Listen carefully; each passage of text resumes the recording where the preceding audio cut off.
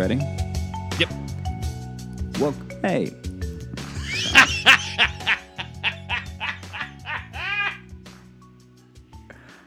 Hey, welcome to the Josh Johnson Show. I'm Josh Johnson, joined by my fellow co-host and funny stand-up comedian that is my best buddy, Logan Nielsen. Hi, Josh. How are you? I'm doing all right. How about you? I'm doing okay, man. My friends had a baby, and the baby is so cute, but already has like a deep laugh. And it's so scary. It's so scary. I'm over here meeting the baby, and the baby gets tickled, right? Baby stone cold eyes. Just a grown baby. Yeah. Dada. Mama. Where? Just a cool, Where? deep voice baby. Where? Oh, yeah. You know I love peekaboo. I see you.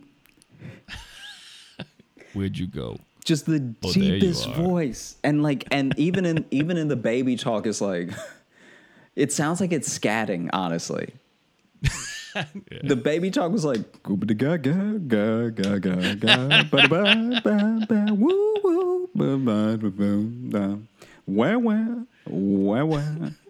where. And then it starts playing a trumpet.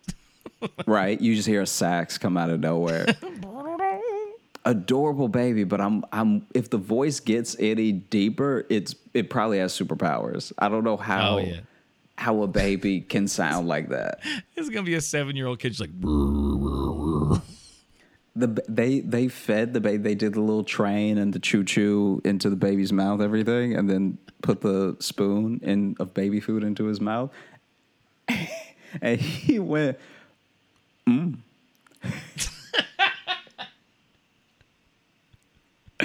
I didn't know if it meant he liked it or he was surprised. Just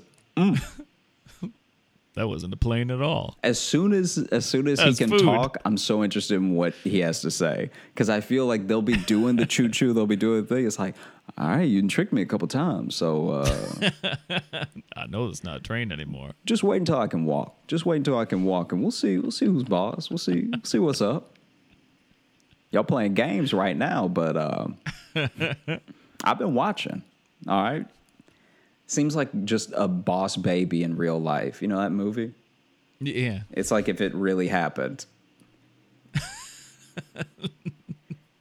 And the baby had no agenda. It was perfectly happy being a baby, but also wanted to make you fully aware that it was completely cognizant of what was happening. Yeah, it's not a boss baby in the business sense. It is just a domineering, threatening individual. Yeah. Imagine knowing you're going to be choked out in 14 years. Because the baby's big, too. Right. The baby's, like, pretty big, so it's only going to get bigger. I can't imagine you have your growth spurt at 3 weeks, you know? Like, this is just going to be a big person. Do tall babies freak you out? Do tall babies freak me out? Yeah. You heard the question. I know it. I had to process it because I've never seen a baby that I thought was tall. Like, you know, really. You've never seen a long baby. I mean, how long are we talking here? I guess this is my thing. We all know what size babies are supposed to be in general. So when a baby is still baby age, but they're just legs hanging out of the baby carriage, it's like, that's freaky to me. Yeah. When they start reaching that first couple of years where it's like they're between baby and toddler. Yeah. They're just kind of being stretched. One thing I am weirded out by like huge babies though, where it's like not just tall or chubby, but it's just a large baby. Like it seems like they like measured it wrong. Like they put the they put the inputs in wrong. They're just like, shit, that was supposed to be inches. You know, it came out. Yeah, just like a large human. Oh man, those always interest me. It's also wild because I am not a parent, right? So I can only speculate and refer to stories I've heard and everything. but I completely empathize with parents who are in a situation where the baby is too heavy to carry. You can't carry this baby anymore. This baby is luggage now, right? You cannot carry this baby. But also, you can't expect this baby to walk all these miles, you know? Right. So you keep them in the stroller, but they're a little bit too big for the stroller now. But you just know it's going to be easier to just push them rather than make them walk the whole time. But I've seen too many grown babies now with feet just dragging the stroller, just slowing it down like a little Fred Flintstone baby, just dragging the stroller to a stop. That's what I think this baby's going to be. I think... Yabba dabba do. He came out ready to talk, but just didn't quite know how yet. Like he came out and he was like, oof, I'm a little overcooked. Shit, I'm late for work. Someone told a joke in the nursery, and he was like, now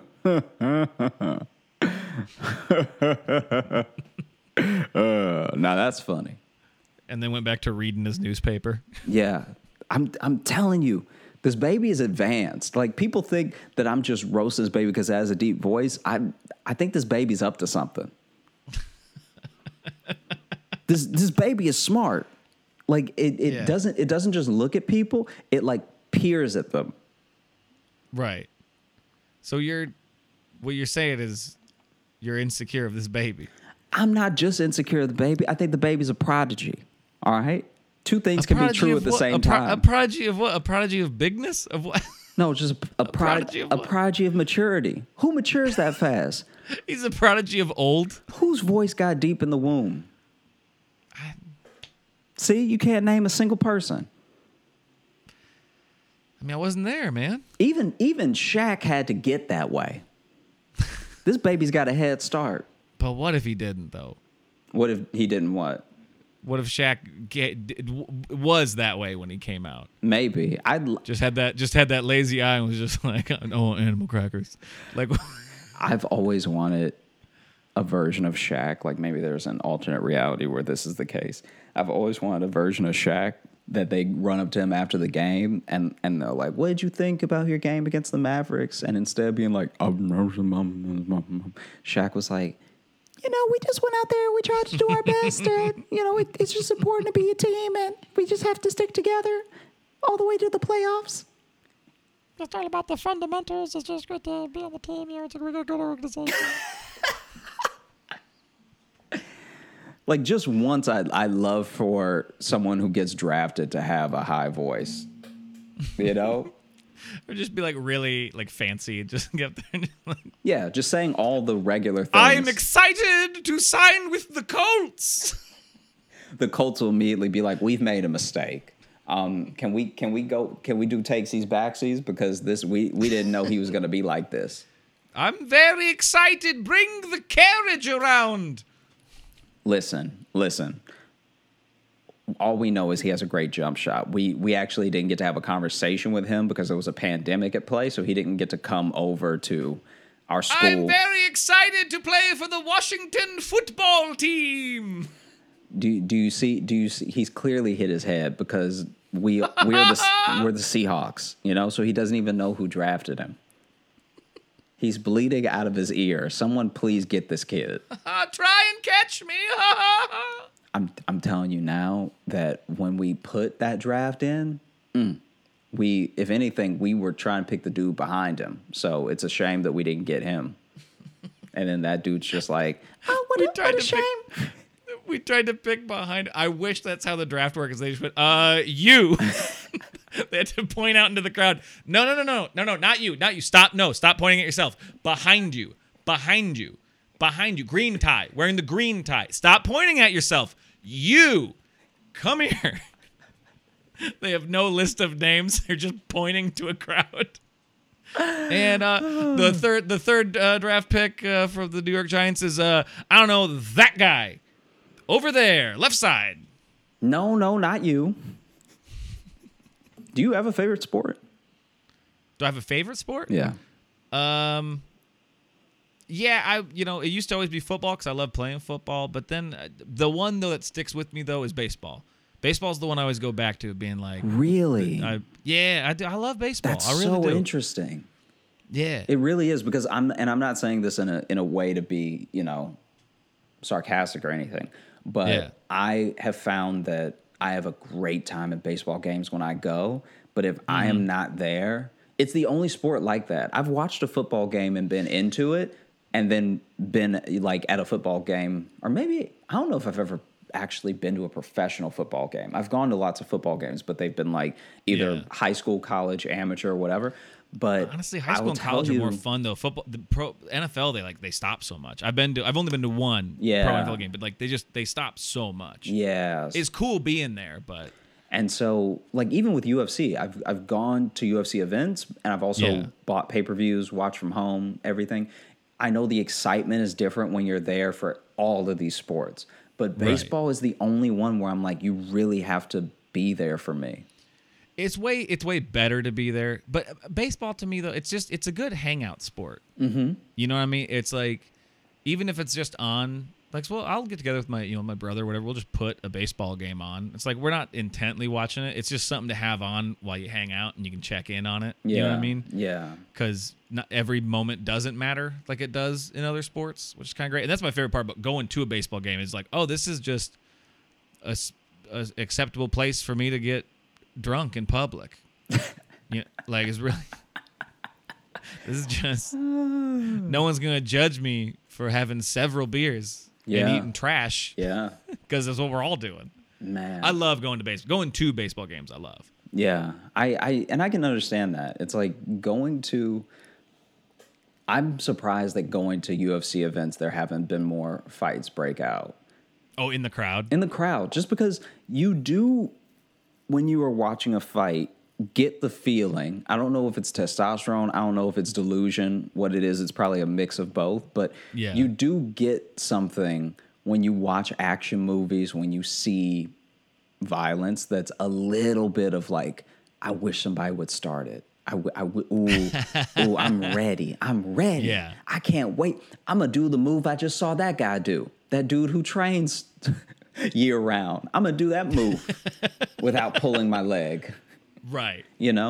But every UFC event that I've been to has been incredibly, like, calm, organized. Like, people have been pretty chill. If anything, the booze and, like, the disrespect go to the fighters too much. Like, there is an instance of people just wanting to see blood, wanting, like, a little bit more violence in every fight. So if you are playing, like, a tactical match, it's gonna get booed, But that's also usually for like the main event matches too.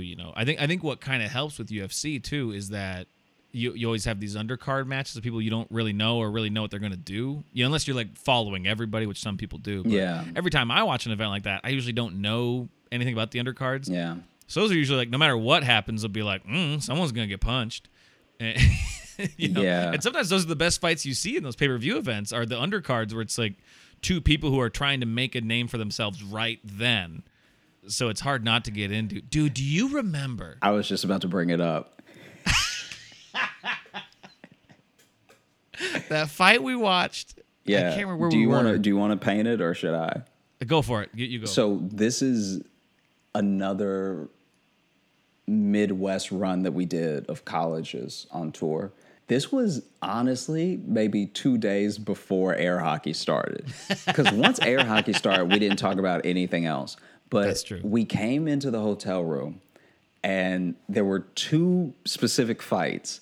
And it was before, I think we were watching Invicta. Invicta is, to my understanding, a women's only league of MMA. So there's was it women's only? I remember the fight we're talking about is because both fights were two female matches. And one of them, and I remember this because I'll never forget this, because there was one fight that ended so quickly that you went to the bathroom, and when you came back out, they were already doing the post-fight interview, and the girl looked fine. All right? This woman looked fine. on her left side because she was getting beat up only on her right side. So then, because I missed the whole fight and I come out and then she just turns and I go, oh! Yeah. Like, so you walk out of the bathroom and you're like, wow, the fight's over already? Did she like tap her or what happened? And then as soon as that woman turned her face to the camera, you were like, yo! It was like Will Smith in Hitch when he had realized he had that allergic reaction. You made that sound and she had that face. It was lumpy. It was insane. A cartoonish, swollen face. Yeah. Then the next fight we were both in the room for. There was this woman who I don't know who she was. I don't think I've seen her since, and I really follow MMA now. Yeah. And I don't know anything about either one of these women. But we watched a match that went the full distance. It went the full 15 minutes. And this one woman her stand-up was terrible. She couldn't punch, she couldn't kick, but her jiu-jitsu was just enough to survive. And the other woman was putting her in chokehold after submission, and she'd always slip out of it. But there was one point where she choked her so hard that I'm surprised the ref didn't stop it because the audience went quiet. Like, yeah, it went the full 15 minutes, and this woman was losing the whole 15 minutes. Like, and like... It wasn't that she was just getting in some chokeholds and getting out of it. They would be in the holds for a while. Like mad respect. And she would just like twist in ways that like would make it worse for herself. It seemed like she was just twisting her neck worse. Yeah. And then she'd find a way to squirm out of it eventually. And it was like the greatest fight I've ever seen, for being one of the sloppiest ones I've ever seen too. But you and I were both standing up by the end of it. Yeah. So we were sitting on our beds at first, and then eventually we were just standing up like, oh my God, and it was like there was no way she was going to win the match unless she just magically knocked her out with a hook or something. Yeah. It was just but it was like the fact that she was going the full distance was just enough to make us cheer her on. It was amazing. I've rarely started rooting for someone like I started rooting for her. Because the first round, I was just like, oh, this person isn't very good. They don't really have the tools to do what they need to do to make the fight competitive. But then you just start rooting for her to survive. Yeah. Because second round, I was like, wow, like this woman should be choked out. Like, I feel like this is just a robot now. And then I kind of started putting it on the other woman because I was like, why can't you finish this person who clearly isn't that good? But it turns out she was very good at knowing her positions, knowing what would keep her in the game and everything. But wow, I remember the audience there silent. And the commentators weren't saying anything. The commentators were like, is she? And I know he wanted to say dead. Well, we started having that thought too. We're just being like, because I started wondering too, I'm like, is this just a really bad ref who's letting this woman be choked to death on TV? Because she was always she was there. She was always there. She was always like working to get in a better position. But wow, I mean, but there were like in that fight, there were like 6 times where you and I were just like, oh well, she's not getting out of this one. Yeah, and especially since I've started learning jiu-jitsu, I'm even more impressed by how she's been able to. Because when I get choked out, best believe I'm choked out. I don't have any pride. Sometimes I've been guilty of. I'm such a white belt that I'm guilty of sometimes tapping when I know that they're getting in a setup I don't know how to get out of. So there have been times where they didn't even fully have their hooks in and their arm around my neck or their like knuckle in my throat or something, and I've been like, hey, I'm good. I'm all right. You don't have to. You've proven your point because I get it. Listen, I read ahead and I know how the story ends, so I'm good. I'm just good. It's such a frustrating place to be in your journey with anything, where you finally know enough to know what you should know and be able to implement, but you don't know enough to implement it. It's so frustrating. It's like to tie it, comedy is just like, remember when you started realizing like, oh, this show isn't going to be good. Yeah. But you weren't good enough yet to turn it around. Yeah. Yeah. Where you just like even before it starts, you're like, this is going to suck. There's not a good vibe in here. No one's happy to be here. This is not going to be fun. But then you only know how to go up on stage with that energy of just like, yeah, none of us are happy to be here. Yeah. Dude. Because you haven't reached that level of zen yet where you can go like, fuck it, I'm going to go have fun. Yeah. Man, this is it's so wild. And I've tried to start applying that attitude to everything because there are so many things that it's so easy when you're trying to do a lot and you are just, if we're being frank, bad at things. It's like I try to not get discouraged because I'm, as someone who loves trying new things and does like to learn new things, it is so painful to be repeating that process in every aspect of my life consistently. Like even in learning, trying to learn things about music so I can communicate with people on a level that makes sense when I talk about music with musicians. Man, that's all. We'll get into that in a future episode. How you how you chose the theme song for this show. Dude, I'm trying my best. It sucks so much to feel like you're only good at one thing, and then some days you're not good at that. It's like, oh. Man, what do you think? Like in your journey so far, when did you finally get the confidence enough to say that you were good at comedy? Well, that's an interesting question because, like, I feel like only in the last couple of years have I gotten the actual earned confidence to say it. You know what I mean? We're like,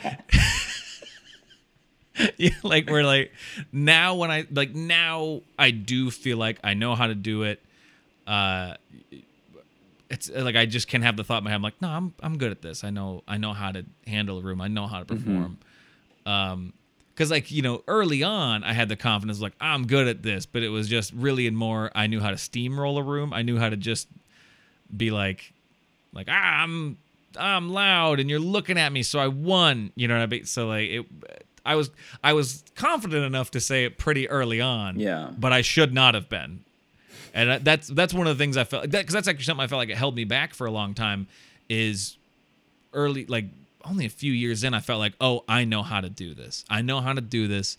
I know what my voice is. I know how I'm doing it. I know where I'm going. And I was totally wrong. Because you've probably seen it in the time we've been doing it. Like my, voice on stage has changed a lot and how I approach shows and how I perform. And you've, since we're close friends and you've known me pretty much my whole career, you've also seen the moments where I was like, I think I'm bad at this and I'm never going to do it again, Yeah, yeah. So really for the last couple years is when I've felt truly good at it, where I can tell I'll do certain shows or go to like certain mics or wherever where I'm just like, oh, there's something I know that these guys don't know yet. And not in like a shitty way, just in like I now see the experience and the time I've put into it. How about you? I mean,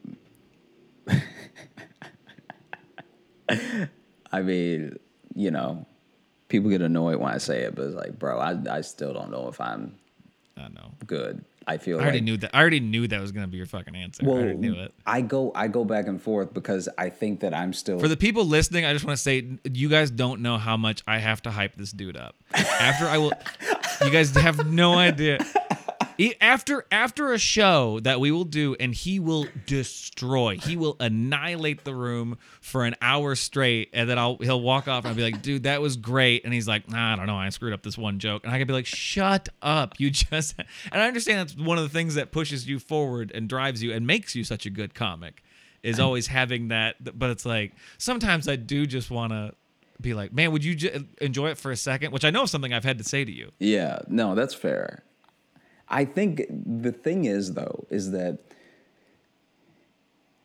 not to be bleak about it, but it's like when you look at what's out there and you look at people who are incredibly talented, like breathtakingly good, famous and not famous, like just like I'm very lucky. Yeah. You and I are very lucky to be living in a time where these are some of the best comedians who have ever lived, whether they get famous or not. We know who they are. We've been watching them, you know what I mean? And I listen to their albums. There are people that are so good and they deserve so much. And so I think that to be among them, it starts to like weigh on your mind a little bit. I know it's not healthy to compare yourself to people and you shouldn't do it, but I think that I just respect these people so much that I feel like I need to be really good just to be like on par. It's not about being better than anybody, because I'll get where I get if I'm gonna get there when I get there or whatever. But dude, when you do a show with people, well, let's say there's 5 of you on the show and everyone destroys, now you're like, not only do I not want to be the weakest link in a selfish way for my ego, but I want to be so good to like actually be worth hanging out with these people later, you know? Yeah. No, yeah. And just sometimes you'll see that person go up, and again, famous, not famous. We've seen it just at, mics or shows where we're like, you see someone go up and you're like, shit, I'm not doing that. Yeah. Where it might just be something special about their personality. Or what I always get jealous of is someone who has such a unique point of view where it's like so absurd and so strange, and you almost can't put your finger on why they're doing so well and why they're so funny. Those are always endlessly frustrating. Yeah. Because then you can't even map out the game plan. Yeah. No. You can't even be like, oh, this is what they're doing. Like other people, you can be like, oh, I see, because they set this up. Like you can do the math of how good the comedy was. Yeah. But then there are some people where you're just like, it's you, and I can't fathom it. I can't break it down because it's something I'll never be because I'm not you. Yeah. You know what I mean? And I think that there's something to be said also for, you can teach public speaking and you can teach structure. You can teach structure in a way that is formulaic enough that I don't think a lot of people get. But you cannot teach a person to just be funny. No, you can't. You can teach so much everything around it, but you can't teach the essence of it, you know? You can teach the fundamentals, you can teach the tricks, the kind of formula stuff, or things to use to help get better. But getting funnier is just something that you have to strive for. And some people are just naturally funny, and some are. I've also seen people we know who first seeing them, I'd always be like, man, they aren't funny. And then they got real successful and got really funny. Not just successful, but got really funny. Yeah. So it's like anyone can get funnier, but that's something that, this sounds cheesy, but that's something that's within. Like no one can really teach you how to do it. It can't be an outward force can't be like, here's how you be funny. Yeah, like, that's just something you have to find. I think getting funnier is a lot like getting smarter, where it's like, Reed, I don't know what to tell you. Like I don't know how to help you be smarter. Yeah, the books are there, but it's what you get out of them. You know what I mean? And that's kind of what comedy is. It's like all the tools are there, and I can hand them all to you and be like, this is what comedy is. Yeah. But it's how you use them. 100%. And so I still struggle with that. I struggle with a bit of imposter syndrome on top of a bit of trying to be objective about my work and myself. And so I think that you're always erring on the side of caution if you're a little bit overly critical than you are if you're a bit full of yourself. Or not even full of yourself, but I think there's a certain level of pride that can lead to delusion. And so because that's not where I want to go, I will not let myself have it sometimes unless it went as perfect as possible. And I've only had in the course of months of Zoom shows and a couple of outdoor shows and stuff like that, I've only had a couple of sets like that. And so I know that I'm not setting myself up to feel good, but I think that it does make me a bit better than accepting that I'm getting better until I'm just like breathtakingly good. Right, yeah. Well, and it's, and that's kind of the thing. The thing that sucks is you have to constantly be saying, how can I get better? I need to get better. I need to work. And it's like, that's what will make you so good. That's what will make you keep getting good and be a better comedian and get funnier. But with that comes never being satisfied with being good at it. Yeah. You know what I mean? It's because that was for me. It was when I kind of let go of that, like, oh no, I know how to do this. And when I started always walking. I would walk away from shows, and be like, okay, what could I do better? Even if the show is really good, I'd be like, what could I do better? And that, weirdly, even though it seems self-critical, it made me way better at comedy, and it also made me have a lot more fun doing comedy. when I found everyone to be like a new thing to play with, a new thing to test, you know. Yeah, absolutely. And I think that there's definitely a lot to be said for taking your time in what you expect out of yourself. There's so much progression that it takes to get to a place that you feel comfortable with your own work. Because at first you're just emulating the work of your heroes to a certain degree. And then you start making your own work that is just distinctly you, that you're making with the tools that you've seen from the people who've come before you. And then from there, you just try to make moves in a way that is authentic to yourself and sort of honors your peers and the people that came before you, and is a beacon for the people that are coming up after you. Like it's weird when, and you know, you've seen this. It's like anytime you have a home base and you have your group of people and everything, and people look up to you who haven't been doing it as long, that's such a weird feeling, because, you know, very few comedians, unless they're rich, famous, or been doing it a long time, and even sometimes they're a bit delusional about it, very few comedians know how to deal with that elderly role of how do I handle these people looking up to me because I don't feel like an adult. Well, yeah, and it's also one of the things that can stunt you a little bit too. Kind of like you said, if you don't know how to handle it, you know, I'm not. This makes it sound like I'm trying to like toot my own horn or whatever. No, but you know, some of the places we would do shows, and it's like, oh, we're kind of like, oh, I'm one of the guys here. I'm one of the big dogs here. Well, then you get to a point too where if you start measuring yourself by that, then you're only thinking about how to perform in that room and how to keep your status in that room. Yeah. And before you know it, you're not as good as you could be if you weren't just worrying about keeping that status in that room. At least that's something that happened to me, is I was only focused, like the only place I was going was this one place and doing it there, and I was just so worried about everyone thought about me there that I was just trying to make them laugh, and then suddenly I'm like, I don't really have material that I want to do anywhere else, you know. It's kind of that weird trap. Do you have like either continuing or just at times, do you have like little challenges you'll set for yourself for certain shows, or like, I want to play with this thing?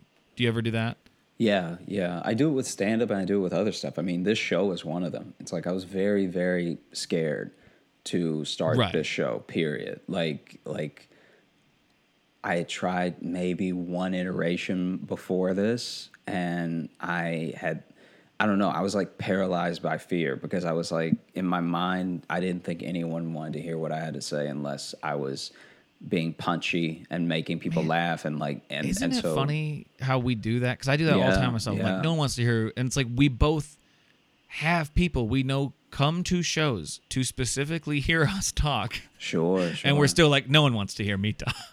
But so much of it, a big part of it is just not leaving your ego at the door when you do things. I think that when you do things for ego, it's a double-edged sword. It's like you get all the glory and you get all the blame. And I think that there are certain aspects, like what you were talking about, where maybe you stick to one room, or some people stick to one city, so much so that all you care about is what these people think of you. That's still ego. Even though it's other people's opinions, it's still ego. Yeah. And a big part of why that stunts you isn't just the egotistical part of it, because there are plenty of egotistical people that are very successful in every field known to man. It's the fact that getting in that position will create a fear of failure that is necessary for growth. So, you know, I definitely, I have had my instances in my first 2 years of comedy. Like, luckily I was able to shake it pretty early, and shake it ever since, to where now it doesn't, not only does it not bother me, but I'm excited for challenges like this. But, you know, I would have my moments of going to black clubs or doing shows that were on South Side or something, and just almost being worried, because it's like, I grew up And I was always the corny kid. Like, people did not accept me, not just in general, not just from like being nerdy and everything, but just in general, black people did not roll with me, right? And even now I feel like as I'm building this community of people that I think are cool, that like my stuff, that I want to talk to, that want to talk to me, I'm noticing it is younger black people. I think that sometimes I'm a bit too weird and a bit too like off for older black people. Like, I'm telling you, dude. Like, when I go to Atlanta, like, we should go to Atlanta, because when I go to Atlanta, you'll see who shows up, dude. It's like black people like me, and which is amazing. Like, I would have never met as many black people like me unless I was doing this. But it's black people like me, and then a handful of older people, but it's mostly young people.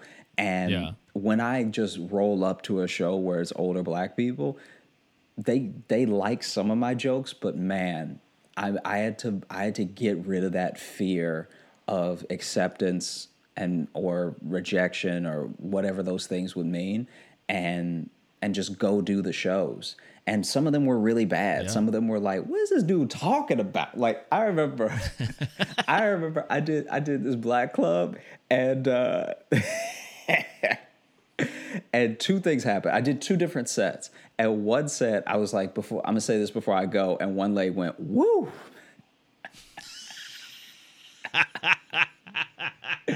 And then I did another one that I did a joke, and it got a couple chuckles, but the loudest noise was a dude in the back going, huh?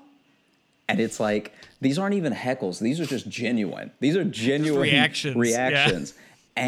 And so that was essentially the feeling those first 2 years in, was when I would go do any sort of urban area, any sort of like black club specific, like, because then sometimes city people didn't get me at first because I didn't really get myself. Right. But after a while, when I really accepted, like, look, whether they like me or not, I have funny things to say. And if I say them funny enough, maybe they'll come around. And ever since then, I feel like I have become more broad, and I'm actually getting messages sometimes from older black people, which warms my heart, because it means that I've sort of transcended this thing that I thought I could be into something that I'm becoming. And I mean, maybe this is all just rambly, but I feel like that is really when I started to let go of some of that fear. But it creeps back in. It crept back in with the podcast. It crept back in with. So I freeze myself sometimes, and I know that it's only to my detriment, because the world, if you look at the world as a whole, I know that this is a tense time where people are jumping on each other for every little thing. People are trying to cancel people and stuff. But when you really look at the world as broad as it is, there's a lot of acceptance out there. It's wild how much people will accept you if you put yourself out there. And it's also crazy that the level of rejection that stops you from doing something is then so minimal when you finally put your work out there. Because like I said, dude, I was so scared of this podcast. I was scared of the idea of having conversation and then people either thinking I was dumb or thinking I was not interesting or something. And then the feedback has been overwhelmingly positive. And that's not just because there are some people who already like me. It's because I make a product with my friend that is, in my opinion, very special. And even if it does get rambly sometimes, it's interesting conversation. And I would not have done that if I just leaned into that fear even more, you know? Yeah. Well, yeah, we had conversations early on. We were starting this of like, what's the right mode or what's the right time to start. And, you know, and I have the benefit of having a couple of failed podcasts under my belt.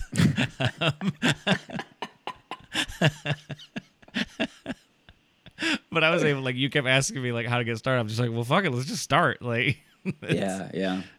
Well, because it's kind of the thing I always tell people the most when they're thinking about doing a project. It's like, oh, I want to do this. I'm like, but this. I always just say, if you're waiting for it to be perfect, you will never do it. Yeah, 100%.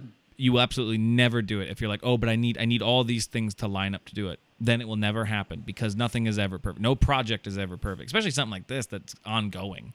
That you know you're gonna just do and kind of find it as you do it. well, it's never going to start perfect. And You're never gonna, yeah. You're not going to find it right out the gate, and that's kind of thing with stand-up, too. We get people all the time, who come up and they're just like, some people get mad when people come up after a show and they're just like, I've always wanted to try stand-up or whatever. And it is annoying to an extent. The thing I always say, my blanket response I always say is like, okay, then go do it. Yeah, yeah. And, and sometimes they're like, I don't know. And then I'm like, okay. I'm like, that's the only way to know. Yeah. The only way to know if you want to do it, you want to try it, you think you'd be good at it, there is literally only one way. And that is doing it. You have to be patient with yourself, and you have to give yourself the leeway to get better. It takes so much time to get better. Yeah. It takes so much time to put in enough hours to where you even halfway know what you do. Like I feel that way about even turning this board on to get started with the podcast. It's like I'm finally at a place where I can turn the board on with confidence, which really shouldn't be that much of a feat. No, but compared to where I started, I'm surprised I didn't hit this with a hammer to turn it on. I know. I will say today, man, like it only took a few minutes of tweaking before we got started, because the first couple records were like full on hour-long Josh Johnson meltdowns before we could actually start talking about anything. So I like just slowly sneaking out the behind the scenes of what happens. Yeah, I mean, it's definitely not a sneak. That was very blatant. Yeah, no, I know. I'm getting more bold with it. Well, and one of the things too, especially with stand-up, you do have to have this moment where you have in the beginning, you have to pump yourself up and be like, no, I'm good at this. I'm great at comedy. And then there is this crucial moment that happens after like a couple years where you have to just be real with yourself and be like, I'm not as good as I could be. I have so far to go. Yeah. Yeah. Like it's everyone has to do it. And you kind of see the ones who don't grow or don't succeed past of where you met them. And it's usually because they stopped worrying about growing. Yeah. You know, we know a lot of people who are like that. Any comic listening to this knows comics like that. And especially they're usually ones who are just like, oh man, no, someday I'm gonna, or I've always want to get to, or I want to blah, blah. And I've been guilty of being that guy too. Like, I'll be totally honest. I've been that guy just like, no, I'm going to get around to, trying to get past to that club. And then I just never do. Yeah. Because it's easy not to. It's much easier to say like, no, I'll get around to glory. Don't you worry. I'll get there. Give me 1 second. Sorry. Oh, good. It was slowly getting darker in my room, so I had to turn the lights on, or else I would just be doing a podcast in the dark, which is just terrifying. The idea that a person could do that. I mean, in pitch black. I've done it. In pitch black, yeah. It would actually be really fun. It would actually be really fun to try to do it in like a full-on pitch black room. Can I tell you real quick? I want to get back to your point, though, but when I worked at Trader Joe's, there was one time where I went into the bathroom, and as I was closing the door, it was dark, so I'm turning on the light last thing before I'm closing the door, and as I'm closing the door, about to turn the light on, I hear, "Hey, Josh," and this dude was just pooping in the dark. Forgot to lock the door, pooping in the dark. Oh, pooping in the dark. Okay. At first, I was thinking he was in a stall, and you walked into a dark bathroom, and he somehow sensed your presence. Like he knew it was you. No, this is a one-person bathroom. I mean, I've had it where I've been, in the stall, and it's like motion sensor lights, and I'm just in there doing some work. So I haven't moved in a while. And then the lights go off. That's always a bad. You're like, oh man. Oh, because eventually someone's gonna have to come. I'm like, hopefully I'm done before someone just walks in, and then it's like I'm just the guy in the dark. One time Are we talking about poop now, or really? Yeah. Just real quick before we get back to the more esoteric side of comedy. Yeah, the motivational side of comedy. One time I was in the bathroom. And I was so sick. It was a public bathroom. I was so sick. And there was no one else in there. So I started praying out loud. Dude, you have no idea, though. I was sick. I was with my friends, and we had gone to the food court. And I should have known something was up because there was a special at this buffet, but it wasn't really a buffet. It was weird. It was basically this Chinese food, and it was an $8 meal, but you could get double meat for $1. And so I'm young and I'm dumb, and so I'm like, hey, right. I'll go ahead and get that double meat. And so I get it, and I scarf all of it. I got all of it, and it was actually so much meat that it overshadowed all the other things that were in the to-go plate, because there was now so much meat that it covered everything. So it was actually triple meat, right? Whoa, okay. I eat all of it, like just a mound of meat and a fortune cookie is essentially what I ate.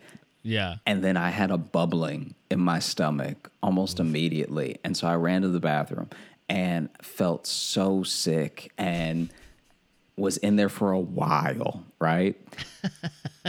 And no one else came in, and I was just overcome with emotion. I was sweating. And so, yeah, I just started praying. And then I finally finish. I get up. I leave the stall, close it behind me. I'm washing my hands. I'm like, oh, just thank goodness I made it through, I'm delivered, And I was extra grateful. That no one heard me. And as I finished washing my hands and finished drying them, I hear a cough from one of the stalls.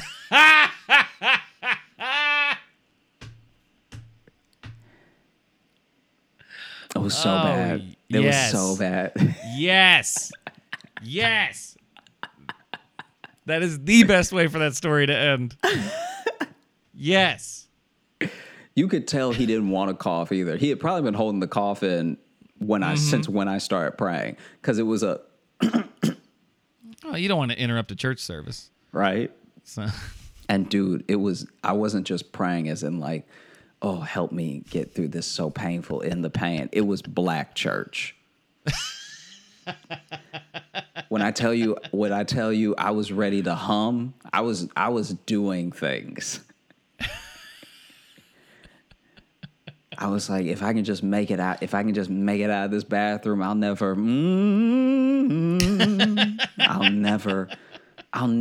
won't do it. I won't do it if I can just live through this. And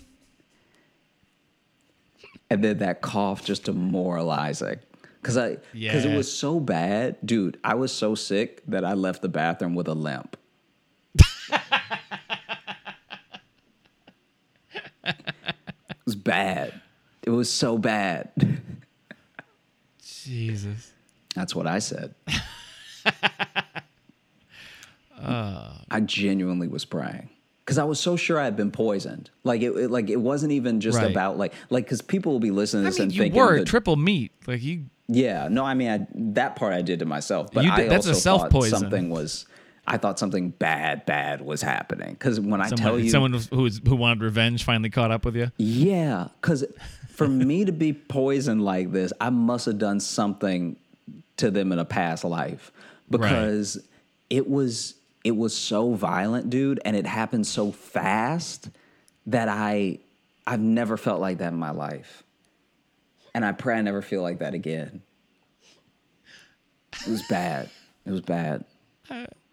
I'm enjoying both the story and how we had this really nice nuts and bolts talk about comedy and how you really push yourself forward to get better, and it's just so violently shifted.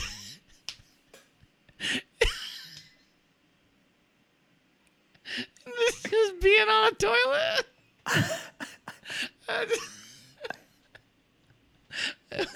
I'm just having a real moment in my head. I'm just like, is this what it's like hanging out with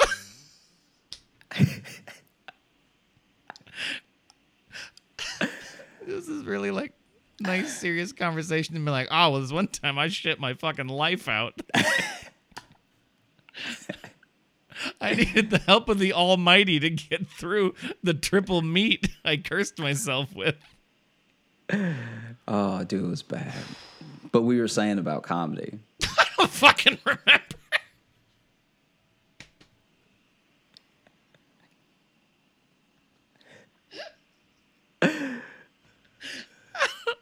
I don't know. I really couldn't tell you.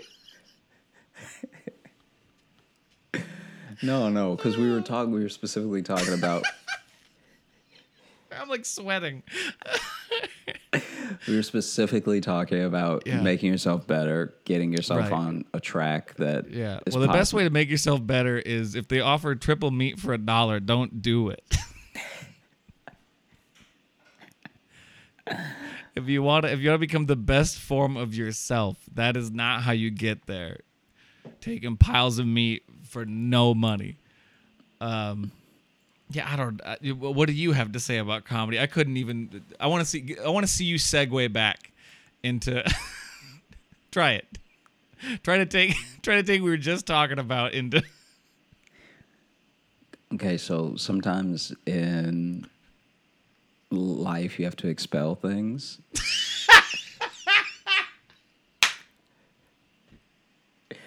And comedy works the same way, you know? There are certain attitudes that you have to expel out of your life. You have to push them out as hard as you can. You have to seriously look at your life. Yeah. Sometimes it's and if you do it, you got to thank the Lord that you got through it. Yeah. I mean, I feel like that's about as good of a callback as you can ask for. I think so. You even too, sometimes we've both had this too, where you got a good point where you go, you know what? This material doesn't represent me anymore. So I got to throw it out. And that's a genuine thought about it. And also,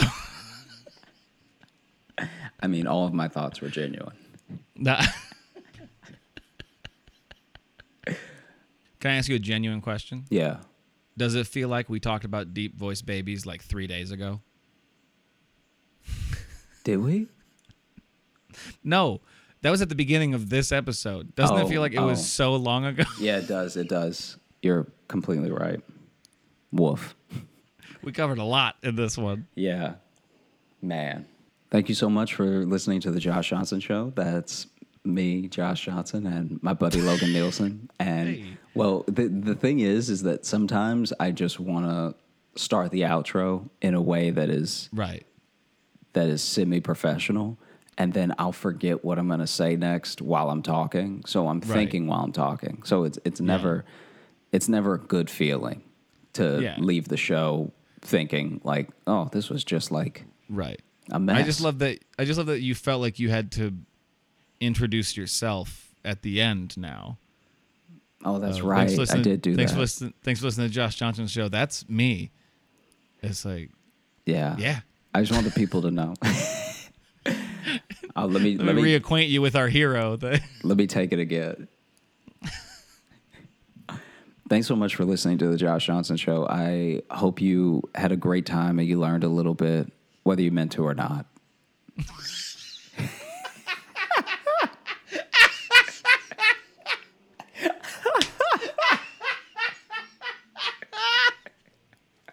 Whether you meant to or not.